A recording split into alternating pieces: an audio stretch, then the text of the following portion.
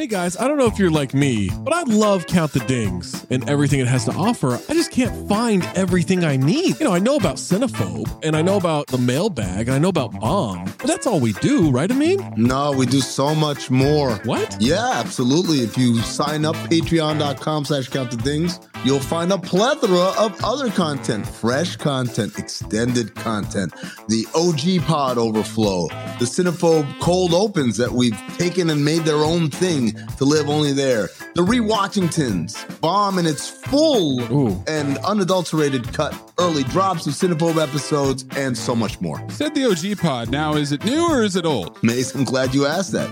It is a new incarnation of the old OG pod. Oh. So it's me, Zach, Trey, Waz, Tom. I love those guys. Just like we always were. Going back to the True Hoop days, we're recreating that magic, recapturing it, and putting it back out. We're talking hoops, we're talking pop culture, and most importantly, we're talking for 40 minutes for free, but then another specific Patreon exclusive segment for every one of those episodes. Funny enough about that OG pod, you're getting Tom and Trey on Mondays. You're getting me and Waz, aka Zosny, on Wednesdays. Amin's floating in between. I'm a floater. You never know when you're going to get Amin in those, so you got to listen to them all. And what if I'm not sure what Maze looks like? Because I've always thought he's a fat man with a fedora. He's got a weird voice. How can I see for myself what this Maze character actually looks like? It's crazy you don't know the answer to this because it's the Cinephobe Pod YouTube page. What? The CT5s on the Cinephobe Pod YouTube page, you can look at all of us. You can get all the OG pods on YouTube too, at Count the Dings 1 on YouTube, at Cinephobe Pod on YouTube, patreon.com/Count the Dings gets you everything all in one feed. You can link it to your Spotify. And now enjoy the show.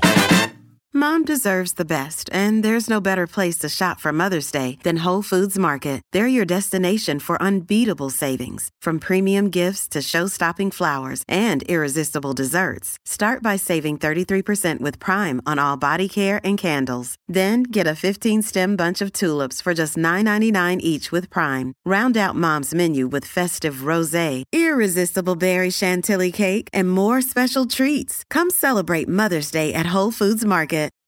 Tom, Restaurant Wars has come early to Top Chef. And this time, sadly, we're not hammered drunk off of rosé and sweating our tails off in Lexington. Very sad.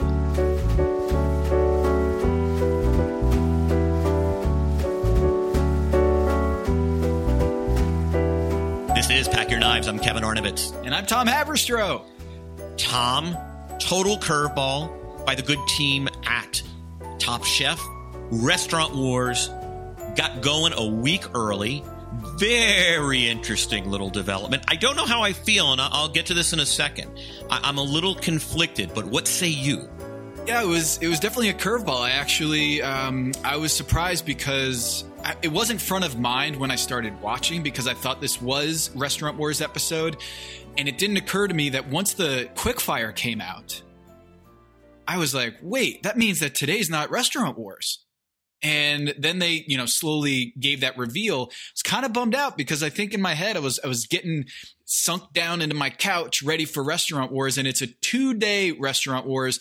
And I don't want to pass judgment on the idea of splicing it out into 2 different episodes until we see what happens in the second episode. Because my concern here is that the winner's curse might happen, is someone who has the idea of the restaurant, the concept of the restaurant, might actually have more responsibility in the second episode.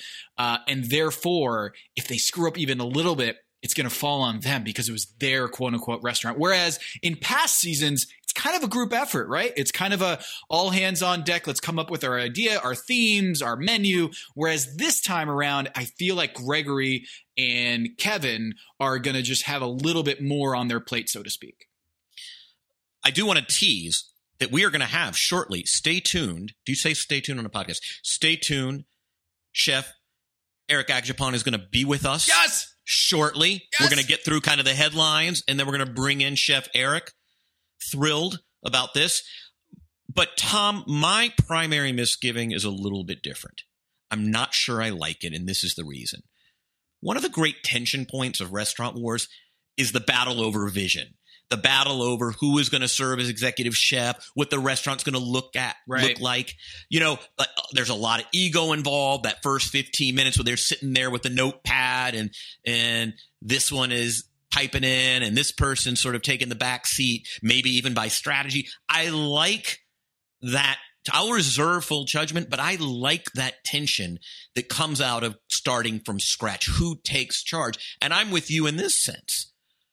I mean, I suppose there's something affirming about having your restaurant selected.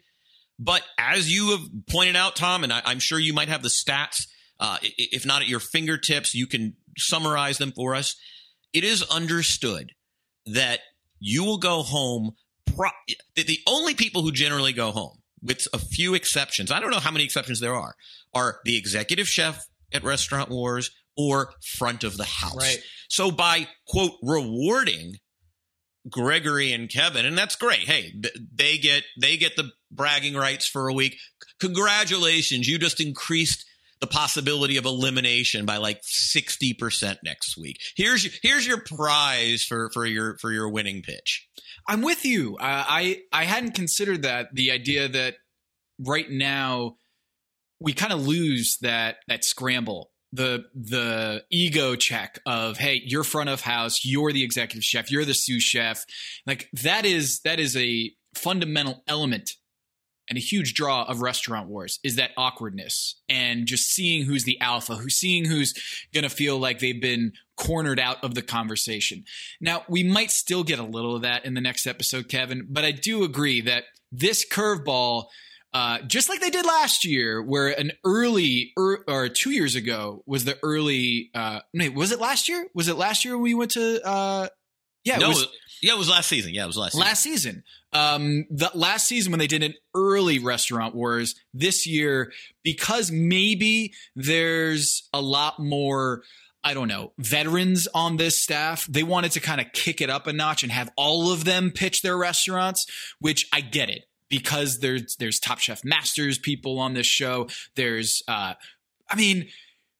we got Brian Malarkey, who's opened approximately, I wrote it down, 305 restaurants in the past 6 months. So we've got some people who have a lot of experience down this way. So maybe the whole idea of like a communal brain trust of building a restaurant together might not have been as smooth. But maybe that is kind of the draw, is that we want some of that adversity, we want some of that conflict. So we do get Restaurant Wars a little bit early, but I will say, Kevin, you can do whatever you want, but only 3 people have won an episode this season. It's been Kevin, Gregory, and Melissa. Everyone else has been in the middle or the bottom this season. There have been only 3 winners, and I'm pretty sure that this has never happened through 7 episodes in Top Chef.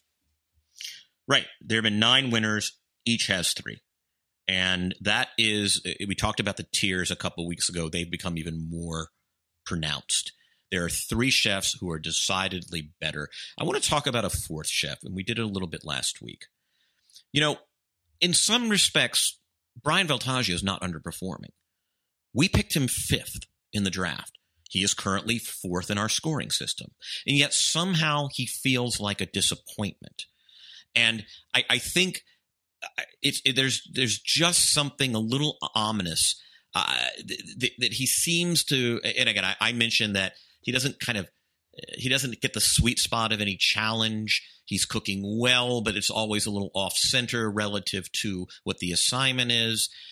Yet it's not, it's funny. Generally, when we talk about a chef who's coloring outside the lines, it's because, they need some editing. No, he's as structured and as precise as always. It's just, it's like a great writer who hears the assignment and he turns in and files something really good, but this is not what we ask for. And so I think, Voltaggio is an interesting, I think he's emerged by virtue of his, whether it's underperformance or just performance, one of the more interesting chefs in this competition. Yeah, I'm with you. I think his taco dish was evidence of what his problem is he's going over the top, fancy, formal. And I think that is like fine dining Brian Voltaggio, just going a little too far and not focusing more of his energy on doing the challenge and focusing on the spirit of the challenge. So he did a fillet of salmon taco with salmon roe on top of it. Now, Kevin, I love me some salmon. I love me some salmon roe. I love me some taco. But all three, it doesn't really work because I think he overthinks or tries to make it an elevated dish times a multiplier of 10. And I think for Voltaggio, that energy he's focusing on in terms of elevating a concept needs to be muted a little bit and just focusing on, okay, how do I make the best dish for this challenge? Right. I mean, work to a challenge is strengths. And the strength of this challenge was, I mean, tacos are really savory. They're not, there's nothing elegant about them. Yeah, there are some elevated street tacos. I mean, one of my favorite places here in town is Guisado's. You get a little, a fun mole or a fun crema on top. But at the end of the day, it's still savory meat. Yeah. That is grilled, right? I mean, and I loved, it's funny, Kevin didn't place in the challenge, but I love the Al Pastor. Mix it up with a little banana rather than the pineapple that accompanies Al Pastor. We'll go quickly this because I don't want to bog down. I'd love just to kind of talk with Eric, so I don't want to spend too much time there with him on the. So let's do the quick fire now. Leanne, Karen, and Stephanie play. Stephanie, good for her that she got immunity, and boy did she need it. But she came out with lambs, cucumbers, did her own fresh masa corn tortilla, and she buys herself a week. And what's funny about Stephanie is, Tom, she ain't going to go home next week. You know why? She's going to be a line cook. Yeah. And it's funny because I'm not trying to drag Stephanie. She's my contestant. I've been very favorable on her. I think she has serious limitations that are going to prevent her from making it all the way to the Final Four. But next week's going to be interesting because who's going to be on the chopping block? It's going to be front of the house and it's going to be executive chef. Tom, I would bet my house on the fact that no line chef is going home because no line chef ever goes home on restaurant. What if she volunteers to be front of house? I think we saw in the preview, it looks like Malarkey, who, by the way, perfect. Yeah. He ain't going home either because, that guy's going to be great in the front of the house. He's Mr. Front of the House. He reminds me of Uncle Saul. So I grew up, as I've mentioned on this show, my aunts and uncles had the definitive Jewish deli in Atlanta for the better part of 60 years. And it was my Uncle Dave just slaving behind the counter. I mean, that guy was cutting pastrami. He was cutting corned beef. I mean, Dave was just he was logging innings. And my Aunt Renee was on the cash register, and my Aunt Fran was sort of kind of expediting and kind of just keeping she was the glue man. And what was Uncle Saul doing? Just glad handing with all the folks from Buckhead, just schmoozing it up at the front of the house while Dave was out there schwitzing. And that's going to be Malarkey next week. I'm not going to project because we'll have plenty to talk about next week. But I think we see Karen at the front of the house. She runs the restaurant. And it looks like, obviously, we know who our exec chefs will be. So it'll be very interesting kind of how sort of the line chefs just skate by. And, Stephanie's going to be in the final 7, even though she has, serious difficulties. One last point before we go to Eric. My Eric Schwartzel brought up a really good point just about Top Chef and reality competition shows in general. Which is we're starting to see the Shark Tankization of reality TV. Yes. Yep. I have this in my notes. It's a great point. Yep. He was watching a show that I wasn't familiar with called Making the Cut, which is essentially Top Chef for dress designers. Really well thought of show. I think if you are a reality competition person, it's just I don't have room in my life for more than one. And sure enough, what Eric was explaining was it's all about, which contestant's going to have the line that you'll sell on Amazon, right? And we've already seen in this season of Top Chef, hey, what product are you going to make for the masses that can go on a shelf and sell like gangbusters? Right now, it's only a notion, but I think I can get money to make it into a concept and then later turn it into an idea. Restaurant Wars this year is not just a creative endeavor. It's, hey, pitch us. And by and large, I mean, the chefs were judged in many respects on the quality of their pitch. So it's all about the business now. Not all, but increasingly relative to the early seasons of Top Chef. And we're seeing it across reality TV. It's the influence of Shark Tank, entrepreneurship entering the competition in a way that it hadn't previously.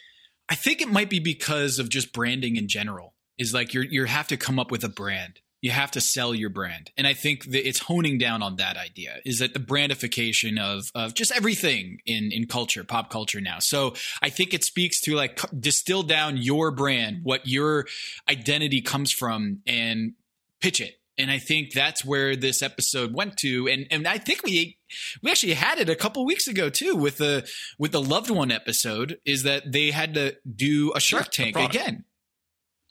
And it's so we've had, essentially 7 weeks, I believe, and 28.6% of them, are essentially, hey, what's your business look like? Yes. And again, I don't know that I have a problem with it. It's just an interesting feature to the show. And again, I think you're right. Like, this is the culture, right? You're a brand. I mean, we see it in the NBA all the time. I mean, these guys are brand obsessed, and you know what? All power to them. You've got your, that is the game. You're no longer just a craftsman. You are a full-fledged brand and a full-fledged business. So on that note, let's bring on Chef Eric onto the show. And just for people who don't know, we've had him on the show before, and he is just awesome. Big NBA fan, so we'll probably hit that a little bit, but mostly so much we want to get in with Eric here. And man, what an episode. We haven't even talked about it, but man, I can't wait to talk to Eric about what happened and just the whole season in general. So yeah, and by the way, thank you, Eric, for being a good sport. I suspect it's a little humbling coming on the week you get eliminated. And I just want to thank Eric in advance for, I just think it's super cool that, hey, I'll come on even though it was arguably my worst week in my Top Chef career. Geez, my feet haven't touched pavement since I reached Los Angeles. Well, will you take a meeting with me? I'll take a meeting with you if you'll take a meeting with Freddie. I took a meeting with Freddie. Freddie took a meeting with Charlie. You take a meeting with him. All the good meetings are taken.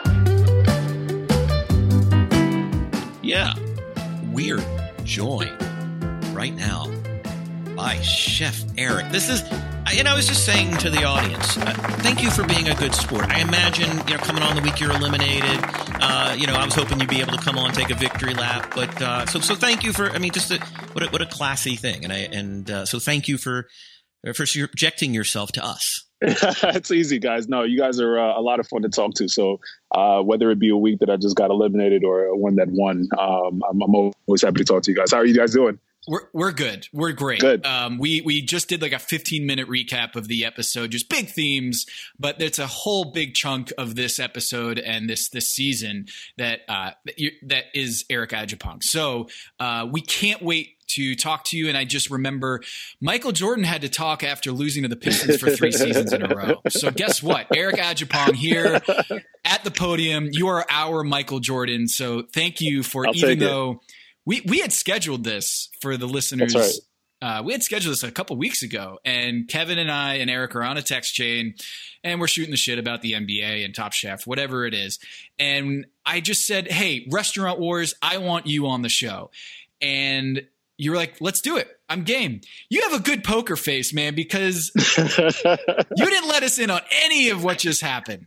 I couldn't have, man. I think they have a pretty high bounty on our heads if we let out any information. So I try to keep things lock and key. But no, man, I knew exactly what was going to happen this week, obviously. But either way, man, again, it's just always good to talk to you guys. So I had to keep a straight face as much as possible. Yeah. Was it a good season for you? I mean, notwithstanding the earlier elimination than you wanted. It's such an interest. God, there's a lot of talent on that show this year. It's crazy. It was a good season, man. You have no idea. The talent pool was just insane. Obviously, this is the second time, the group, the franchise is doing an all-star season. So they didn't want to pull any punches with this one. So man, I just said, out of all the 14 other chefs that I competed against, anybody could have had an easy path to winning the entire thing. So, the competition was steep. The challenges were even insane too, man. The amount of volume we were doing so early. And then I think the third thing was really impressive to me was just the caliber of chefs that they had to judge. Oh yeah. As early as week 1 and 2. On the beach, it was a 92 dream team. Exactly that, man. So it was, there's really not a lot of wool you can pull over the the judge's eyes or anybody's eyes, honestly. And I think every little mistake, big or small, is really something to talk about and could quite possibly put you on the bottom. It was not all for naught, because you had 7 episodes on the show, and you might have been knocked out just before the full-blown Restaurant Wars. But, Eric, in a couple episodes ago, you were able to cook with your wife, Janelle. And that's right. Not only that, like, of all the things that you could do on Top Chef, that's got to be right there at the top. But secondly, this was the seed of your new restaurant, right? Like your new restaurant in DC. A, you get to cook with your wife, which has got to be a top 10, top 5 moment of your life. And B, you got the germination of this new food concept that is going to be opening. So, man, that's got to feel good in the end. Yeah, man, absolutely. And that's a good call. I mean, I had in mind to do the concept for some time. And when the opportunity kind of presented itself I knew that if I could make the double dish, I would. So when, we were kind of pitching a product, and I was like, this would be a perfect opportunity to do so.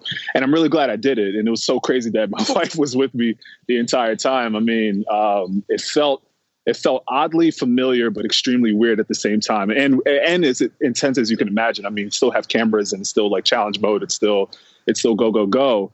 But to have my wife and kind of have that sense of calm right next to me, I think definitely helped out for sure. But yeah, the doubles dish, it did well, and really gave me the battery behind my back to let me know, like, hey, I can really make this fly, and really, this has some legs behind it.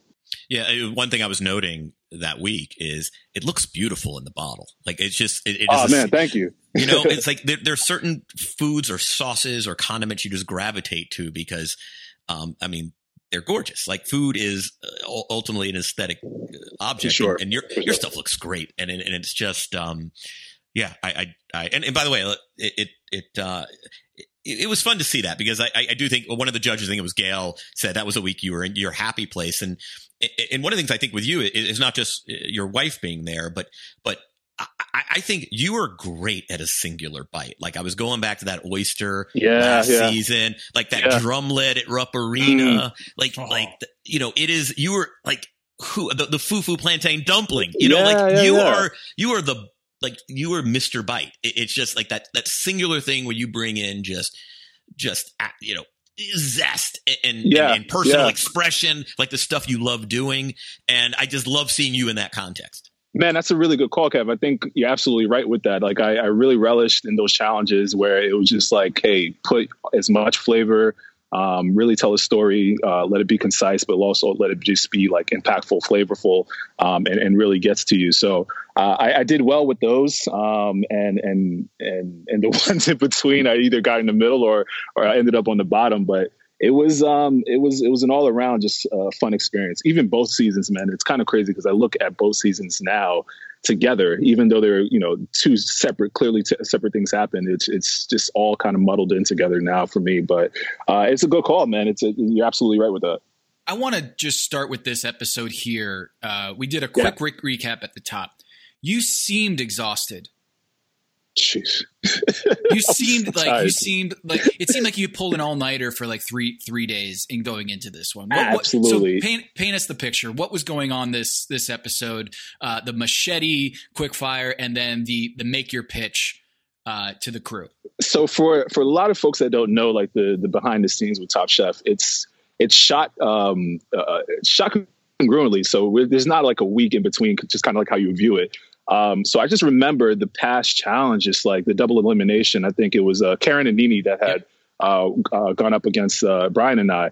And generally, I was tired. Like, I just ran out of gas, man. I really did. And it's not an entire excuse, because everyone is tired at this point. Everyone's just like physically, mentally exhausted. They try to give us days in between to kind of catch up, but you're still working in between. How late was that Nene double elimination episode was? Because I think Karen had mentioned that while you guys were cooking, she was while you guys were sleeping after that double elimination, she was still in Last Chance Kitchen. She was still going. Yeah, absolutely. And that right there is probably one of the most impressive feats. It probably won't get caught over by the season's end. But like as far as like individual feats throughout the entire season from any cast member, what Karen did in that like 24, even less than 24-hour span was insane. To do the double elimination, fight your way back through Last Chance Kitchen, and make yourself, I guess, bring yourself back onto the competition in and of itself is like a beast. So when I saw her come back, I was not surprised because she's an amazing chef, but just like really impressed by like, dude, like that was the gauntlet right there. And I was just going through what I was feeling. It was intense. I mean, so the mood board situation, that took way too much time for me. I was probably the last person go to sleep. It was me and Greg, I remember, talking it over. And I might have gotten all but like an hour and a half of rest that night. Just focused on the mood board, really just trying to put those pieces together. And then just thinking in retrospect, that clearly was the Achilles heel throughout the day. Like it bled into the cook, it bled into the pitch, it bled into literally everything the entire day. The quick fire. Everyone is tired, but it really, really like that. I was running on E, man, and it showed for sure. You know, we love anytime we can fit in a basketball metaphor. And one of the things you said at the judges table was, you know, I wasn't in rhythm. And it immediately spoke to me just because you see on like good weeks where, or hell, I mean, even when you're at home, like that beautiful thing on a cook where just as one task is done, like it's the perfect timing. Oh, good. That's great because now I need to move to this task right at this moment.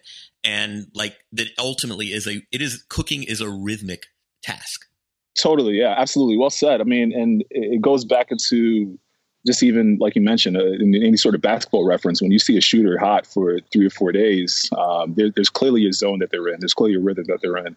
And same thing with Top Chef. Like everyone for, you know, wherever they're at individually is kind of picking up the rhythm, whether they're in it, they're feeling it, or they might just be on the tail end of it, to be honest. So I myself, man, I just was trying to find something to keep me going. I mean, the challenges themselves are pretty intense. So if that's not firing you up, then I'm not sure what is. And it did. I was ready to go. My concept was in mind. I felt strong about it.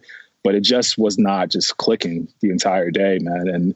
And to be honest, man, those are the little things that kind of eliminate chefs every season. I feel like if we have a cast of 15 people, let's just say for 16, 17 seasons, 2 or 3 of those people in each season are going to get kicked off because of those mental errors, those mental lapses, that, you know, not being in rhythm. And that just kind of happens. And I think I really fell into that whole mix.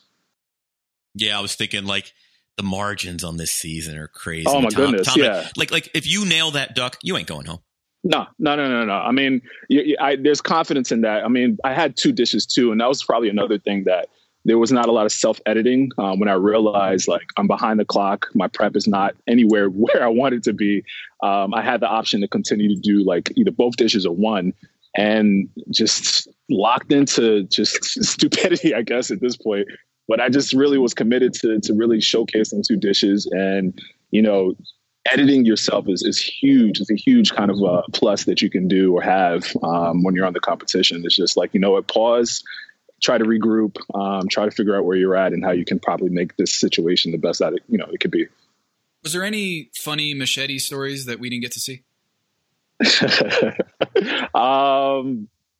Probably in the beginning. You know what? There was before it was actually revealed, there was a box covering everything, and I remember there was like Padma was there, and she was like trying to tug on the string. Oh yeah, it was like a contraption. Kind of, yeah, a little contraption thing, and that took a while. That took a few takes, I remember. So we were like, on the judges' side, the chef's side, we were all kind of like, what the hell is going on? We were anticipating something, and then like every 3 pulls, it just wouldn't come down. So after like 30 minutes or so, 20 minutes on our side that you clearly didn't see on TV, we found out that we're cooking with machetes, and it's like, all right, great. Have you ever worked with a machete before? Hello, listener. Guess who's back? It's me, Anthony Mays, your favorite butcher turned podcast producer, and I'm here to talk to you about ButcherBox. ButcherBox is the most convenient way to get high quality meat and seafood that you can trust delivered straight to your doorstep, free shipping, vacuum sealed packaging. It's ready to go right then. It's ready to pop in the freezer. You get exclusive member deals and a variety of high quality cuts at an amazing value. Going to the grocery store can be a huge pain. You're usually in a rush at an inconvenient time. You're waiting in line at the meat counter. You're taking a number. Maybe this place doesn't have a number. You're jostling with fellow customers. You're trying to get that ribeye that you want or that nice piece of salmon. Maybe the butcher that you're dealing with has a bad attitude or something. I don't know. That was never me, I promise. But maybe it happens. ButcherBox takes all of that out of the picture. You are always prepared with meat and seafood in the freezer, and you're not going to find quality for this price anywhere else other than ButcherBox. So sign up at butcherbox.com/dings, D-I-N-G-S, and get our special deal. ButcherBox is offering our listeners a free for a year offer plus an additional $20 off. You can choose salmon, chicken breast, or steak tips free in every order for a year. Sign up today at butcherbox.com/dings and use code DINGS, D-I-N-G-S, to choose your free for a year offer plus get $20 off your first order. I have, but not to that degree. It's not the same when you're, trying to cut bush or you're trying to make a trail or something like that, versus trying to finesse a mango and trying to brunoise some shallots or whatever. That's just completely two different skill sets, man. So, I definitely am comfortable with one, but I think everyone got caught off guard, just trying to make that machete work. Eric, I just want to ask, where are your box out skills? What's going on here? Because in the quick fires, it feels like people are beating you to the punch, and you're a big time athlete. I know that you know how to box people out. And in this machete episode, the same deal is I feel like you're one of the last few people to get your utensil, you get your product. So what's happening here? We need to get you in a room with Charles Barkley. Yeah, clearly Ben Wallace or Rodman neither. It's funny, man. I always keep in mind not to look like an idiot on TV because for whatever reason, I have in mind this is going to air eventually, and I'm not trying to push any old ladies out the way or step on any toes either way. It's cutthroat. You gotta win. This is Top Chef, baby. It is, man. It is. And I to be honest, man, I'm like, if it's for me, it's for me. If it's not, then I'll move on to the next and try to make it as delicious as possible. So that was my whole mindset, man. Not just to stomp on anybody, because I am a pretty big dude. And then can you imagine on the reverse, man, Eric really, just dunked on her while trying to get some product or whatever. Yeah. Among the chefs who, you talk about that rhythm, you talk about just you look over at the station and it is the Terminator. It is a robot. Who is the most robot impressive, just effortless in terms of prep? I'm not talking about the final product. I'm just talking about process. Man, watching Melissa work was pretty it was beautiful, man. She's a swan. She really is there's no wasted efforts. I think that's probably the most impressive thing. She goes to one direction of the kitchen, and you're not going to see her there again because she got everything that she needed and she's back there. And that those little bits of 2 seconds, 3 seconds, maybe 10-second pops saves you a bunch of time when it just comes to plating and getting down to your dish and focusing. So it was really impressive to watch her watch her prep.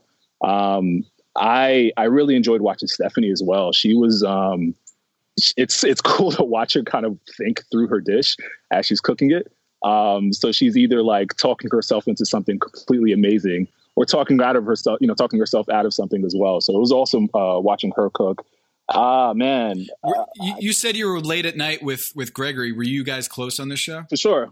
Greg was an awesome, sounding board for me. And, it was cool because I admired him for some time before the entire show started. We never really Instagram friends or whatever, but it wasn't anything serious. And by the time I started speaking to him when the competition started, it was kind of like when you speak to someone and you know them for a while. It was pretty cool. So Greg was awesome. He was a great sounding board, and same thing for me. He threw ideas at me, and we edited each other as much as possible. So he was really cool, man. He's an awesome chef. And he's another person who's really, really great to watch as well, cook. Yeah, it's like I always say he's like error-free ball. Yeah. He's like the Spurs of the 15 Spurs. Not Spurs. a lot of turnovers, yeah, for sure. Like it's just like it's never too complicated and never too simple. Like it's sweet spot every time. Absolutely. Hey, Eric, when did you find out you were going to be a part of this show? And can you walk us through the thought process on coming back to Top Chef? It was like a week after the season. Really? No, it was some time after, man. It was probably like I would say 4 to 5 months. Once season 16 was over, they reached out. And I kind of had an idea that was, floating amongst the Top Chef alum that they were thinking about doing an all-star season. So getting that call again, I kind of expected it. And, they asked me, took about a week to think about it. And it was a week that it was just mostly me thinking, but my wife was like, no, go for it, do it. And I made it happen. So it was cool, man. I think if I can remember, we were in New York, just doing like the pre-casting spiel and all that stuff, and got to see some other contestants that could possibly not be on. So kind of gauging the competition as, before everything really started. And then we flew out to LA, and that was that, man. Like that first episode when we were in front of Gail and Tom, and we were, the segmenting oranges and artichokes and the almonds. That was literally the first time we saw everyone up front, and it was like, oh, okay, cool. This is who I'm up against. Oh, so you didn't know who you were going against? Nah, not at all, man. I had Nini. I knew Nini was going to be on. And I heard rumblings of other people. I heard rumblings of Brian Voltaggio. I heard rumblings of Leanne. The rumblings. But the rumblings, man. Yeah. They, other than that, man, it was pretty much just all surprise once we got there. It's funny. It's like there's not a lot of conflict. I mean, Malarkey plays a character and there's good shtick there. But I kind of get the sense that everybody's sort of like, he knows it's shtick. It's sort of part of the. Oh yeah. And like that, he's totally. Almost kind of lovably eccentric. And he's the greatest showman. He's the greatest showman. Yeah. Malarkey is, he definitely puts his best foot forward. But you're right, man. There was not a lot of conflict in there. At this point in our careers, though, you got to imagine, like everyone's been, 10 plus years, 20 plus years in the game. We know what we want out of this. This is our either second or third time around for competing on Top Chef. So there really wasn't much that anyone felt like they could pull that anyone else didn't really expect or knew, or you know what I mean. So it was really just focusing on the competition and really doing your best. So the integrity was high, and I love that. It's a great atmosphere to cook in as well. I actually kind of feel like there wasn't much. I mean, for all of the talent on the show, there weren't huge egos. Like when you talk about Gregory, he was trying to collaborate with Nini and Stephanie and you. Right. Yep. There weren't a lot of huge personalities who were like, fuck y'all, I'm going to do my stuff. And it seemed like, yes, you had really big, successful, big name chefs, but they seemed to be team players like Voltaggio, Melissa. Right. It seemed like people got along. And I know people at home might want to feel like, hey, this should be a soap opera. We want that conflict. We want the reality TV show at each other's necks. But I think they did an incredible job of casting this season in terms of people who are willing to work together, because on the first five episodes, it's a lot of team play. Yeah, good call. It is. And you learn quickly about yourself, and it's an ego kind of, like you mentioned, you're obviously you want to impart and put as much of your flavor and spin on whatever dish that you're doing as a team. But then you really think about like, this is a team project and they're really looking for an inclusiveness from everyone. So you can't necessarily be too loud, or you can't have too much of a say, because that's a criteria that they're looking for specifically. And again, we've all been through this gauntlet of Top Chef, and we know how team challenges versus solo challenges work. So if you're not including that team aspect and really trying to get everybody in sync, they'll call you out for it. And, I think one episode was the vegetarian, where we had to do the tasting menu. And that was it right there. Like you can see the other team they didn't really collaborate as well as far as as far as collaborating on the cohesiveness and kind of like the progression of the menu.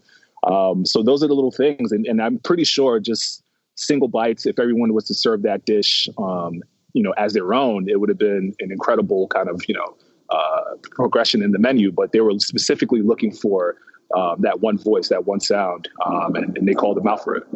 Yeah, it's funny. I think it speaks to the enduring quality of the show because, like, I was an early Survivor fan, and you watched it for the conflict.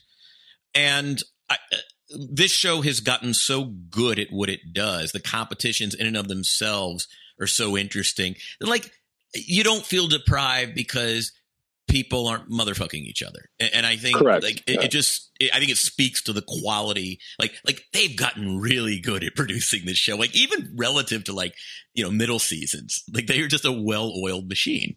Yeah. Magical Elves, they don't play any games, man. They're a professional group, and they know exactly what they want. I think what's most impressive, another thing, is not only just the chefs, but watching them work behind the cameras, the audio team, the visual team, they're just kind of directing everything, the producers. Like, it's a true production. And like you said, they don't really hold back, and they put out a great product. And it's no surprise that they're nominated every single year for this Emmy. Like, it's a true competition show. They want to see the best out of the chefs, and they really want us to put the best dishes that we can out there. So they give us all the tools, at least they try to, for us to succeed in that effort, man. And it's cool. It really shows. It's interesting.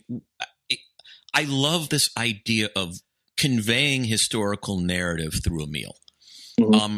I mean, look, every chef has a point of view, and it's almost a cliche of cooking. Every chef, to some extent tells a story. But I love the fact that, the fact is, that's not necessarily your story. I mean, your desire is to elevate that even further, that you're going to tell an all-encompassing historical narrative. I think it's so interesting. Yeah, I think so too, man. And thank you. It's one of those things where it's a mix of just my culture, my heritage, where I grew up from, and then also there's things that I've captured along the way as far as knowledge and understanding how the diaspora works and what foods we're eating. And essentially everything's the same. So I figured, why not? It's an important story. It's a part of the American fabric. It's a part of the world fabric. And there's so much delicious food that comes from this area, in this story specifically. So it was one that, man, obviously, like you said, in season 16, I was really excited to showcase some of those things and some of those dishes. And then having the opportunity to go ahead and do it again this season was really exciting for me, and I'm definitely continuing on and editing and polishing that concept up along the way. So once we can kind of get back to normalcy and everything kind of dies down with the virus, man, I'm really hoping to hit that full steam ahead. You and I were texting last year about this. I think there's like a total like genre busting cookbook here. Like, do you know Herman Bennett? Do you know Herman Bennett at CUNY at City University of New York? No. His literal title is Scholar of the African Diaspora. That's awesome. Like, he's in New York, and like I just think like you guys should team up, like something that's like part history book. True history. Like it's a narrative through like. I just think this is of course, it's my idea, so it's awesome. I just think this is a really, like, you're the guy to do it and like team up, like that guy. I think he got his doctorate at Duke. He's just like, again, the guy is literally the scholar of the African diaspora, and y'all should do it. Man, that sounds amazing, and I'd love to take him up on that offer if he's available to do so. Because you're right, man. It's not just like a spoken narrative. It really is something that comes alive, and it adds another dimension to experience when you can actually eat the food. And I don't think it's an avenue that's been explored as much. We've seen movies, we've seen that, we've heard the stories, and we celebrate different pioneers from the era.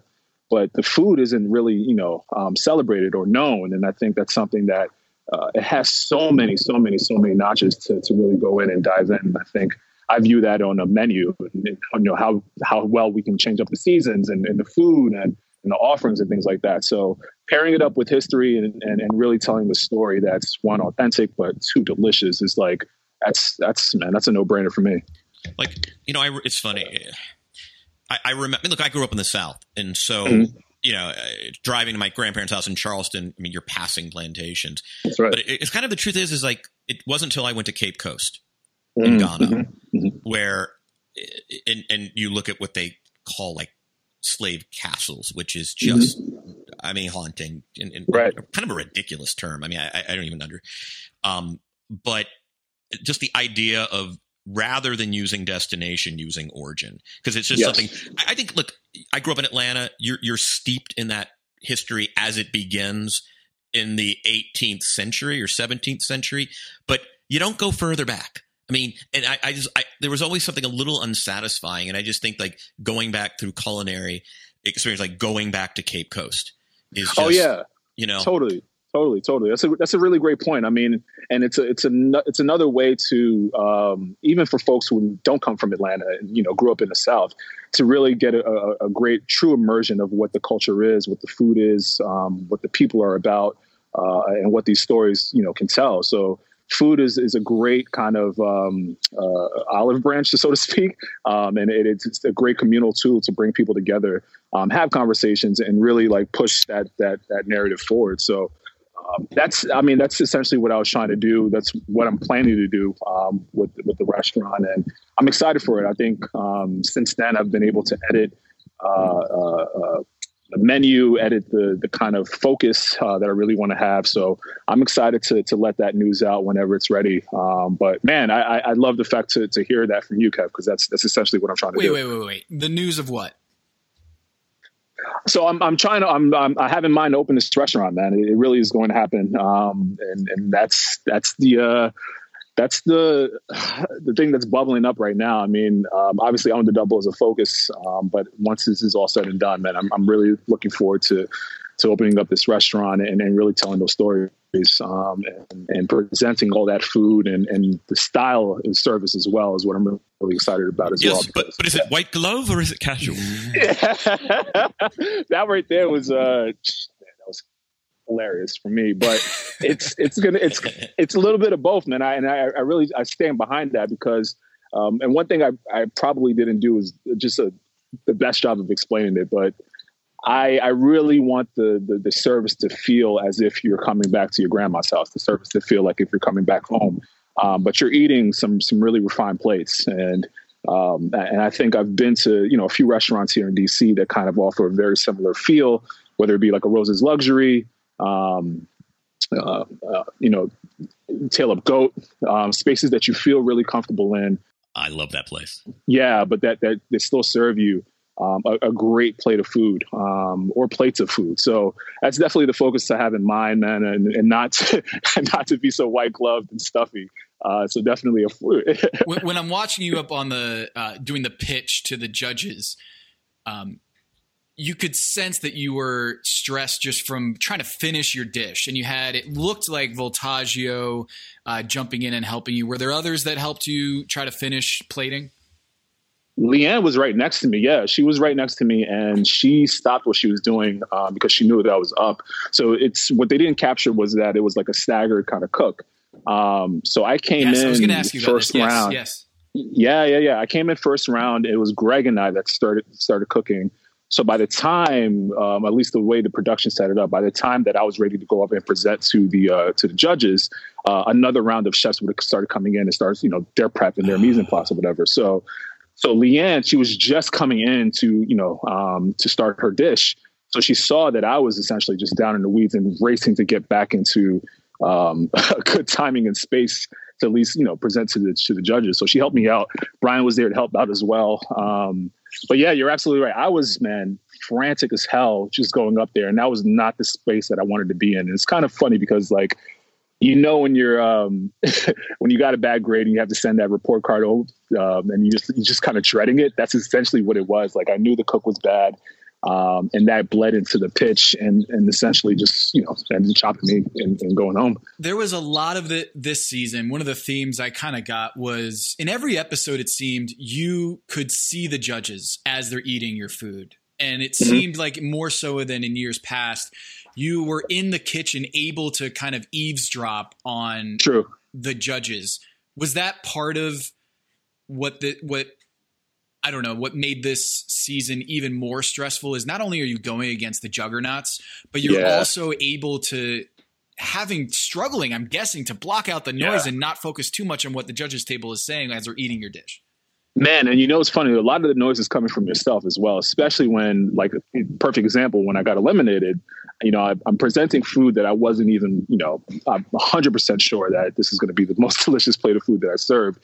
So as I'm trying to pitch and that's going through my head, it's just like, dude, it's crazy because you're watching their expressions while they're eating and asking you questions. And it's a painstaking kind of process. Man. Imagine really, watching really the teacher grading your paper. I would hate that. When you failed, like, that's the thing. Like, you did a bad job. You got under 60% or whatever the case is, 50%. And you're just kind of waiting for that final mark. But you kind of have the answer before, she gives you anything official. And that's literally what I felt like going up there. Like, I just knew my cook was bad. And clearly just tore through everything else. So I really felt that when you were up there at the judges table and you're facing the music, I really felt that I wrote this down, is that there are two ways you can go at the judges table. One, owning it, or two, just being surprised. Wow. Totally. I thought this was a great dish. Maybe you got a bad bite, and trying to pump up your dish by saying the judges were wrong in some sense. You didn't do that. You just completely owned it.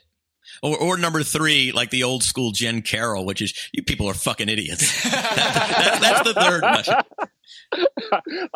Man, I definitely took the forward. I couldn't like, I knew what the deal was. And it was crazy because when they called, it was Stephanie, Leanne, and myself. Stephanie had immunity. Yes. So it was really just a 50% toss at that point. And once it kind of happened, I didn't even know, to be honest, how Leanne's cook went.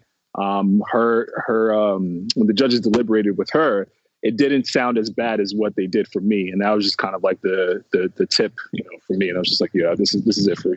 So, it's a tough pill to swallow. Yeah, what's the Last Chance Kitchen experience like? I've come to love that segment. Like, it's like I like it just as much as the show now. And to rewind a little bit, Eric, just so you don't feel like you're divulging too much information. We know that, like, they line them up, boom, boom, boom, boom, boom, boom. So it's not week to week to week. So this one was different, though, because you're starting from a new segment of the Last Chance Kitchen. So exactly, the timing of it, can you give us some insight on the timing of it and what you knew going into Last Chance Kitchen? Exactly. So my round, or when I got eliminated, like you mentioned, the Last Chance Kitchen kind of circuit started all over again. So it was Nene that was the first challenger. And to be honest, man, the entire kind of set is it's a completely different cast of producers. It's just a different kind of group that's handling it. And it's really Tom's domain. Like, you see Tom light up. This is where he shines, because it's so crazy, man. Like, he's stoic. He tries to keep to himself. He might crack a joke or two during, like, the actual competition. But when it comes to, like, Last Chance, he's alive, man. And it's so cool to see him kind of get in his element. So that was cool? it. And Because he was grilling you, man. Like, he was the rhubarb. I was just cringing. I was like, oh, Tom is going in. And he went in on Nene too. He did. And again, that's where that's really where he likes to cut his teeth, man. Like, that's his space right there. So you understand going in, that's the domain. But to be honest, that was my first time in Last Chance Kitchen. I've never experienced it before. So I just went in to try to have as much fun as possible. And it's hard to not have fun when you're around Nene too. So I trying to get back into it, but I was also like, you know what, man, let's just cook the best plate of food I can, crack some jokes in between. Nene's funny because, like, as Tom knows, I stand for Nene like every week. I'm still convinced she's the best chef who, like, has gotten eliminated early twice. Like, I would say so. Yeah. Yep. I would definitely say so. Nene has the matzo ball soup was one of the most, like, ingenious things I've ever seen anybody do or create on the show. And watching her do that, and just how eclectic her brain is, and when it comes to food, man, she's a joy to watch and be around. So yeah, it was a no-brainer to have. It's hard not to have a good time around Nene. She's truly one of the best chefs. And like you said, to get eliminated as early as she has. Like, if there was ever a season of Top Chef All-Stars to get eliminated, like seriously right before they were, about to peak, I think Nene would be the first bill to cast for sure. What is on the list of cuisines? Where does Italian food rank on your most favorite go-to things to cook? I would say top half, bottom half. Yeah, I would say top third. half. Easy. Top half. I just made some Fra Diavolo sauce with some scallops and shrimp and linguine like 2 nights ago. So I'm always in the bag as far as cooking Italian food. I just love the simplicity. I'm a huge fan of just simple ingredients. Really speaking out for the entire dish, and I think that's what Italian food does really well. So it was caught off guard with the Last Chance Kitchen. And that's another thing too, man. Like, there's zero room for any sort of conceptualization. I think that's where I work best. If I have 30 minutes to an hour just to kind of think about what it is that I want to do, I've noticed that at least I've rendered myself a little bit better than I have, if not, you know what I mean? So it's when you're in Last Chance Kitchen, it's just go, and you're just really cooking off the hip. So it was tough, man. What is quarantine cooking like for you? I mean, there are a lot of us who it's kind of an opportunity, but it's also hard to get exactly what you need, and you can't just run out to the grocery. Like, I mean, how's it been for you? It's been good, just catching up with things that I haven't touched on in some time back in like culinary school. So a lot of baking is happening. It's the year of the yeast, and I've been baking like crazy. I just baked some cinnamon rolls. So doing a lot of baking, but when it comes to just like dishes that I can sustain for some time, 2 to 3 days, is definitely what my focus is. Like you mentioned, can't really go to the grocery store as often as I want to. Instacart has been like backed up for weeks now, so there's no delivery happening either. So really just trying to utilize and stretch the food out as much as possible. So luckily in my house, we're all, non-picky eaters, and we'll eat for pretty much anything at the most part. So it's easy to feed my family. My 2-year-old's, or my almost 2-year-old is, she's probably the pickiest out of all of us, but she still does really well. What is the viewing situation like for you versus last season? That one is completely different. It's a lot of virtual. Like my family has a group chat. We have a group chat as Top Chef alum from season 17. So it's been cool, just kind of catching up, popping in and out with Twitter. Almost like the Grammys or the Oscars or like a live sporting event. It's really just a lot of, on one platform for like 30 seconds and then hopping on to the next, maybe doing a FaceTime in between for commercials or whatever. So it's been a lot of that and a lot of data being eaten up in the house. But either way, it's cool. It's interesting. But I mean, it's nothing that compares to being amongst a bunch of people and watching it as a group. That was a lot of fun last year. So definitely different times for sure. But either way, man, we're trying to enjoy it. What was your favorite episode to watch and to participate in? So there was the first one, which is at the Griffith Observatory. Then you go to the beach. Then there's the Jonathan Gold episode. Then there's the art episode, which I did not love that one. Then there's the trolls episode when you had to do the veggies. Later in the day, you had to do the loved ones episode. And then 2 episodes ago, it was the Philharmonic, LA Philharmonic, Gustavo, our guy Gustavo.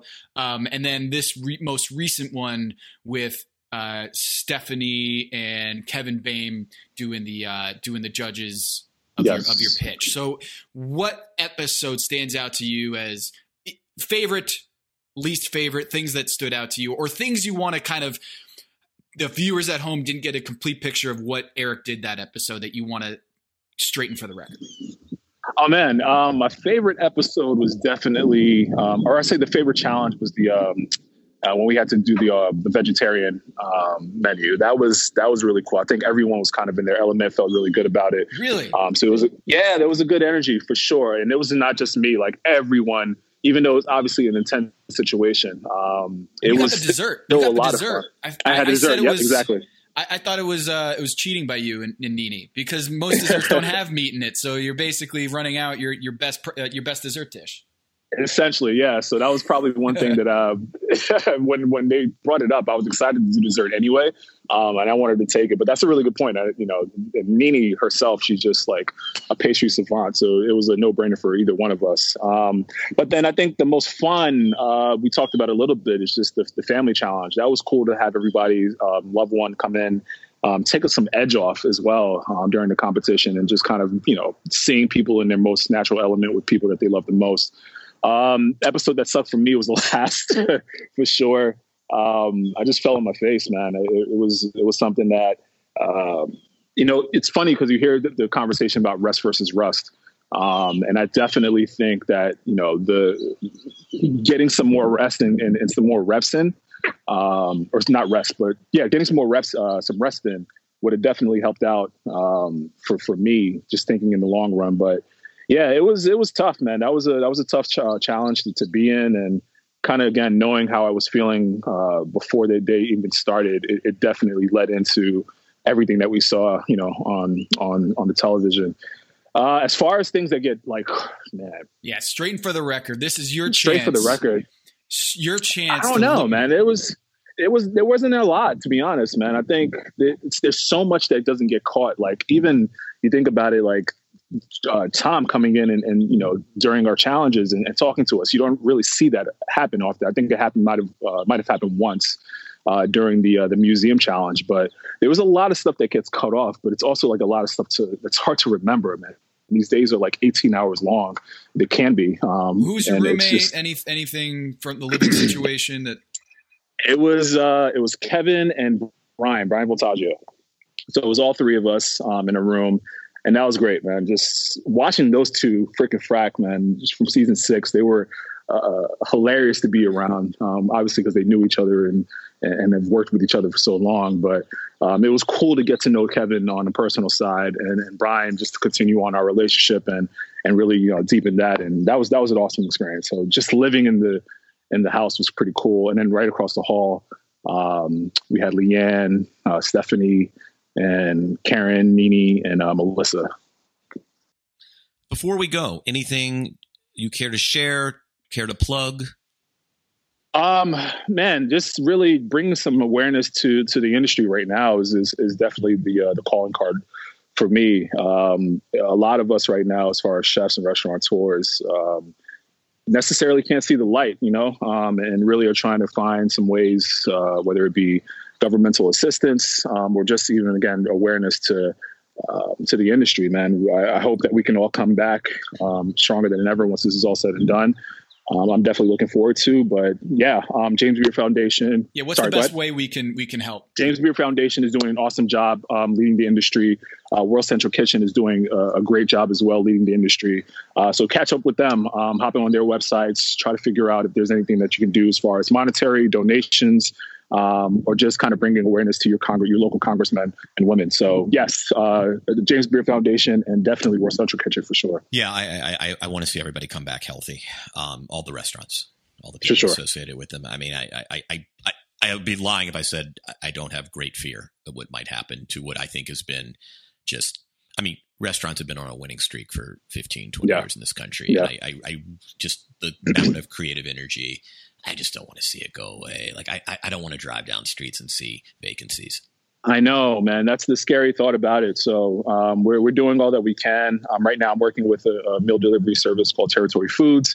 And we're giving proceeds to the James Beard Foundation. We're also doing donations for our first responders, and just want to mention them and say thank you as well. So yeah, man, just doing everything that I can from my home and quarantined and really just trying to make an impact. But I can't wait to break out and serve some people some doubles, and expand on everything that's going on, man. I'm really excited for the rest of the year, but excited to do it in a safe space. Good luck. Thank you a ton for joining us. Thank you, gentlemen. It was fun. That was great. Thank you so much. And hopefully your Knicks get back onto the floor and win the championship next year. Shout out to RJ Barrett, man. RJ's taking us there. All right, guys. Thanks, Eric. Take care, man. Tom Haberstroh, any closing thoughts? Yeah, let's catch up on the scoreboard here, because you had a great week, Kevin. You had I finally won a week. You finally won a week, and it was a rough one for me. So Eric, not only did he get eliminated from the show, he got eliminated from Last Chance Kitchen too. So he got a -6. But Kevin, all of your chefs had at least 1 point. You got the 10 points from Kevin Gillespie. You had Nini with a top finish in the quick fire. Also, Karen top finish in the quick fire. Stephanie gets immunity. Kevin, I just want to recap here. That immunity might have been the biggest moment on the show so far, right? Because like you said, it bought her some time, not just from this episode, but next episode too. So Stephanie's going to be around for a bit, it looks like. Yeah, and I do think she will be around. And as the challenges tend to get away from food fairs and towards singular plates, I'm curious to see, because I think she excels in that form. I mean, there's a lot of, you can tell the collective respect for her.